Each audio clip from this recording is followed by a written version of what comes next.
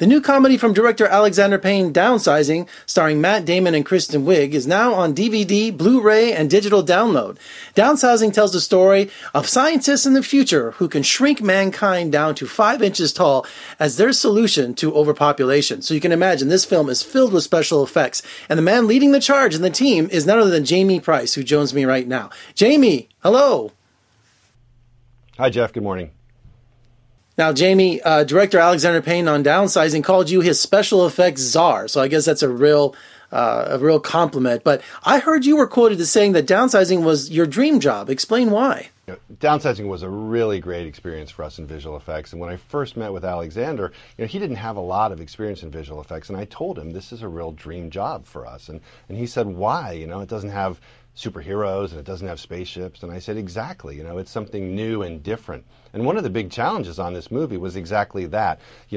It wasn't what you would consider a visual effects movie. So we really had to work to make sure that our visual effects supported the story. They needed visual effects to tell the story, but they couldn't upstage the story itself. So we thought a lot about it when we were designing our shots, how we were going to just make these effects part of the fabric of the movie and not stand out. So that was a particular challenge. And Alexander was terrific to work with in that way.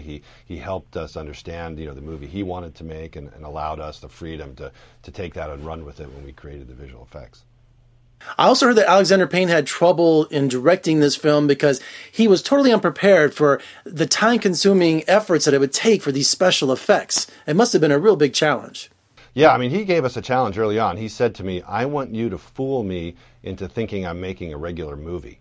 And so when we thought about our solutions for visual effects and when I would design the shots, I would think about how do I keep him grounded? Maybe we'll build a little more set than we need here, or maybe we'll set these angles up in a way that makes sure he understands what the relationships between the characters are. So we always tried to approach it in a way that he could feel comfortable and confident when he was on set, and similarly for the actors, that they would have enough to work with too.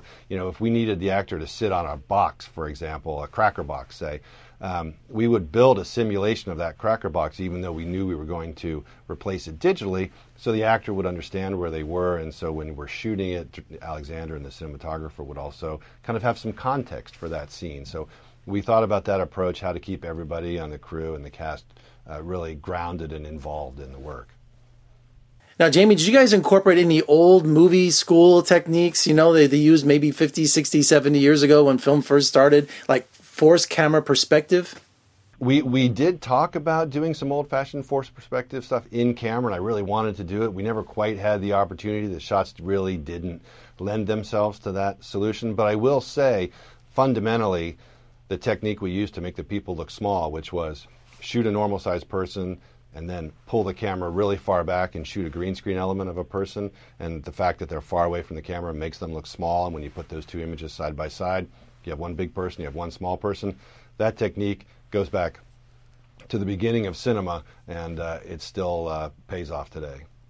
Did you guys look at earlier films like The Incredible Shrinking Man and all of these movies that had outrageous props like for inspiration? We did. We did our homework. We went back decades to the 30s and earlier, 40s, 50s, all the way up to more recent stuff like Ant-Man. We looked at all of those movies, and one of the things we learned was that we were making a different movie. Our movie is really a drama, it's a comedy, it's got social commentary in it. Those other movies were primarily science fiction or fantasy or family movies, and so we had a different tone, and that informed our aesthetic. And we also have different expectations now with modern audiences, so we knew that some of the things that worked in the past, like oversized props, we really couldn't do. We would need to do those digitally in order to create the level of realism that we needed to make it look effective for today's audience. Now, after seeing Downsizing, Jamie, I noticed that it was in the trailer, but what happened to the giant Absolute vodka bottle? I was waiting for that the entire film, and it just never showed up. Yeah, the vodka bottle, unfortunately, in that particular scene, hit the cutting room floor. And a funny story about that, we were shooting that scene, and we had a big wire prop stand-in for the vodka bottle, and I had one of our team go out to the liquor store and buy a bottle of vodka so we could hold it up in front of the camera as a reference. And so we did. I sort of stood there and held the vodka bottle up and lined it up with the actors in the background, and then we rolled some footage on it. And that ended up being what we used to complete the shot for the trailer. We painted out the hand and put the bottle in. But sometimes those trailers get made before the movie's done, and that particular shot didn't make it to the final cut. Now, with all these outrageous props and special effects and downsizing, you must have a favorite. Which one is your personal favorite in the film? Well, I mean, my favorite one was the saltine crackers when the nurse brings him something to eat after he's finished downsizing. And the reason I love that is we didn't have to do anything on it in visual effects. The prop was so great that it just worked perfectly and had the desired effect. So that was a really successful one. Now, Jamie, visual effects artists are the unsung heroes of motion pictures. I mean, today, special effects are bigger and better than ever. I remember being on a red carpet event in Hollywood once, and here comes Dennis Muren walking down the red carpet. And all my colleagues were like, well, who's that? I'm like, that is the legend from Star Wars, Empire Strikes Back, you name it, every Lucasfilm movie he did, and he's got, a ton of Academy Awards. So I was wondering, is visual effects community, are you guys like a close-knit community?